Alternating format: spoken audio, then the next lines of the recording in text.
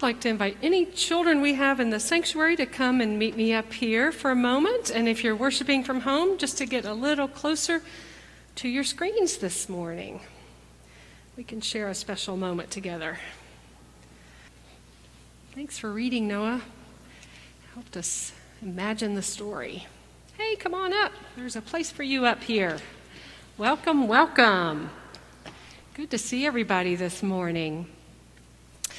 I'm so excited to see you, and I'm so excited about church this morning. Of course, I'm always excited about church, but this morning, come on down. We get to celebrate a baptism. If you turn around, there's a little baby. His name is Thomas Michael Reed, and he's asleep. He didn't even wake up when the organ was playing, so he's a good sleeper. But in a few minutes, he's going to come forward, and I'm going to put some water on his head and baptize him. And one of the things that tells us is that that water is like God saying to him, I love you, no matter what. When we got together at 8:45 for the early service, it was pouring down rain in the middle of the service. And I thought to myself, that's also kind of like God just pouring love out to us. I think God is always saying, I love you, I love you, I love you, to you and to me and to everybody in the whole world. And so one of the things I want to make sure we do in church is to remember that God loves us. And today, after the sermon, we're going to have a chance to come forward. Now, if you're in children's church, you might get one of these too. But we're going to be handing out these little blue beads that kind of look like water, don't they?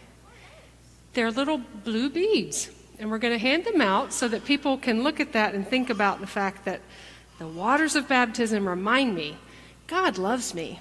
And I want you always to know that God loves you no matter what, and nothing will ever change that. Let's pray together. Gracious God, we thank you for the many, many ways you tell us every day that you love us. When we get to see a baptism, when we hear the rain, when we look at the beautiful earth, when we see the animals, when a friend hugs us, so many different ways that we get to receive your love. Thank you, God, for loving us. In Jesus' name we pray. Amen. Okay, if you're 3, 4, or 5, you can go to Children's Church with Pastor Maggie. And if you're older than that, you can return to your seats with family. And Pastor Nancy, too. Just follow her out.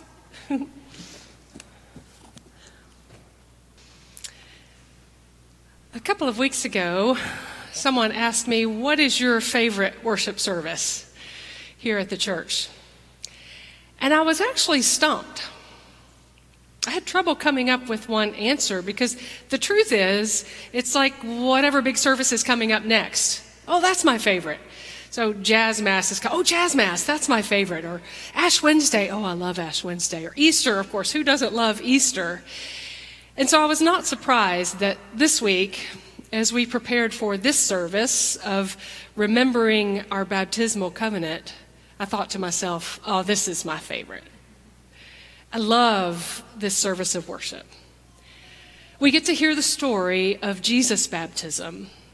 And then we get to remember our own baptism, if we have been baptized, or we get to hear more about what baptism means.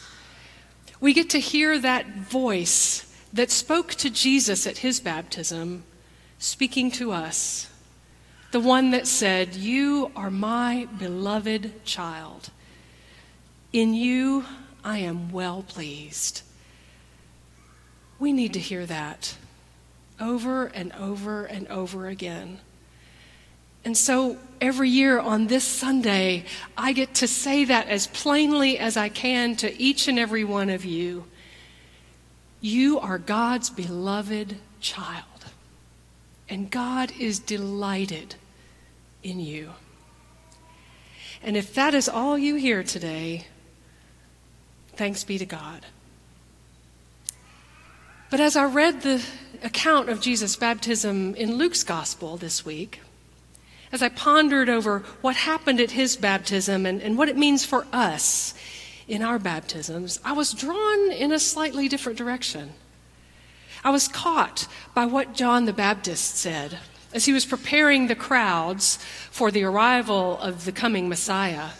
He said to them, "I baptize you with water, but there is one who's coming who will baptize you with the Holy Spirit and with fire." Now, the word for Holy Spirit here is basically wind, pneuma. He will baptize you with wind and fire.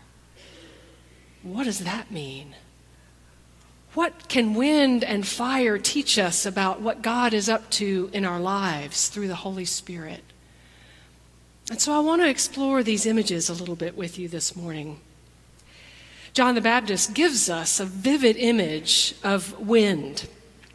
And it's not one I've ever thought about that much because I don't know why, I'm not a farmer, but as I explored what this image is all about, it's really powerful. He says it's like a farmer who takes his winnowing fork, it's like a pitchfork with several prongs, and lifts up the wheat that he's harvested to the wind. And that allows the wind to blow through the grains of wheat and to carry away the chaff, to carry away that which cannot be turned into bread, to carry away that which is not useful, is not helpful, so that what you're left with is the pure grain. And I wonder if that's a great image for us to think about what the Spirit can do in our own lives. If we can lift up to God our whole lives, all the good, the bad, and the ugly, and lift it into God's love, the Holy Spirit can blow through our lives and begin to help us let go of the things that do not serve us, to release the things that do not come from God, to take away from us those things that keep us from a right relationship with God and with others. So what I'd like to invite you to do is to take a moment to, and if it helps to close your eyes, or maybe to get a pencil and paper and write down, what are some of those things in me that I would like God's help to let go of? To picture that wind blowing through the wheat and carrying those things away.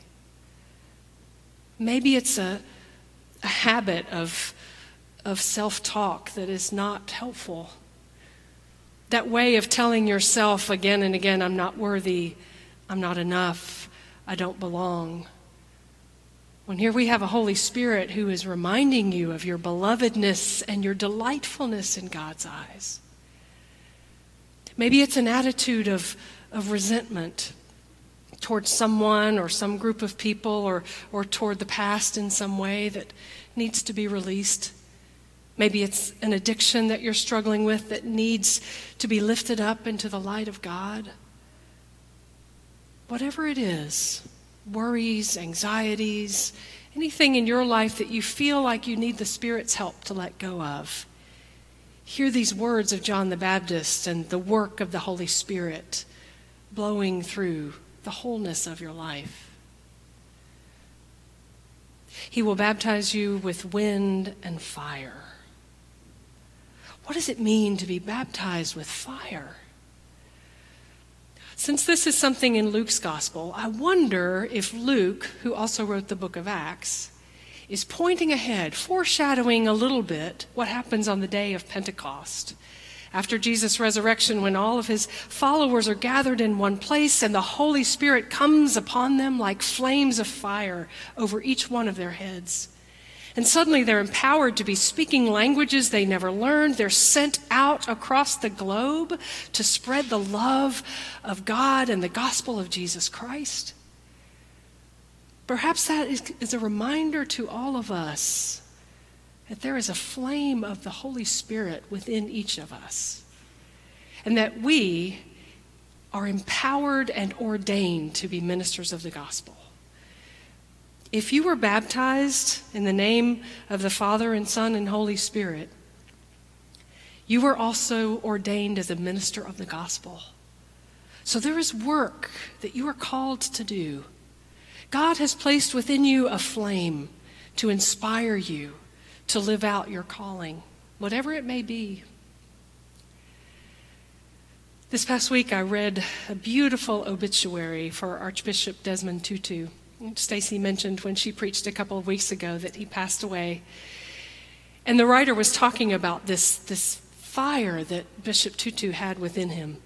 It came out as a sparkle in his eye, as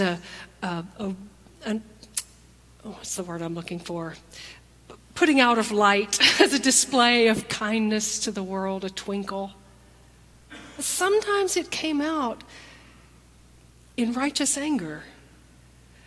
In the face of oppression, he said he couldn't help but speak. There was like a fire in his belly, and he couldn't help himself. He had to speak up.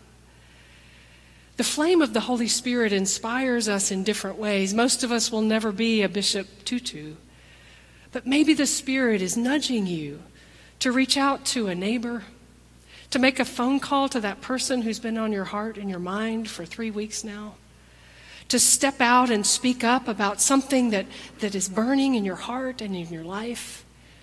But there's no doubt about it. The Holy Spirit has placed a fire within you, and you are called to ministry. So we are reminded on this day that baptism is not only the belovedness being poured out upon us, but it is the wind of the Spirit working on us every day to purify us and refine us.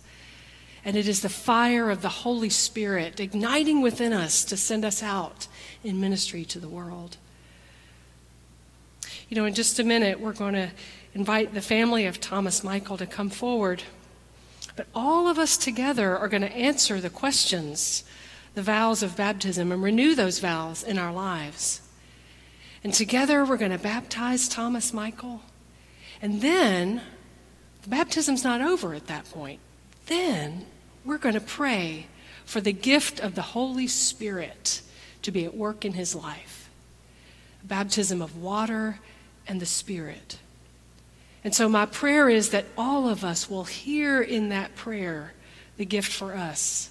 May the Holy Spirit work within you, that having been born through water and the Spirit, you may live as faithful disciples of Jesus Christ all the days of your beautiful life.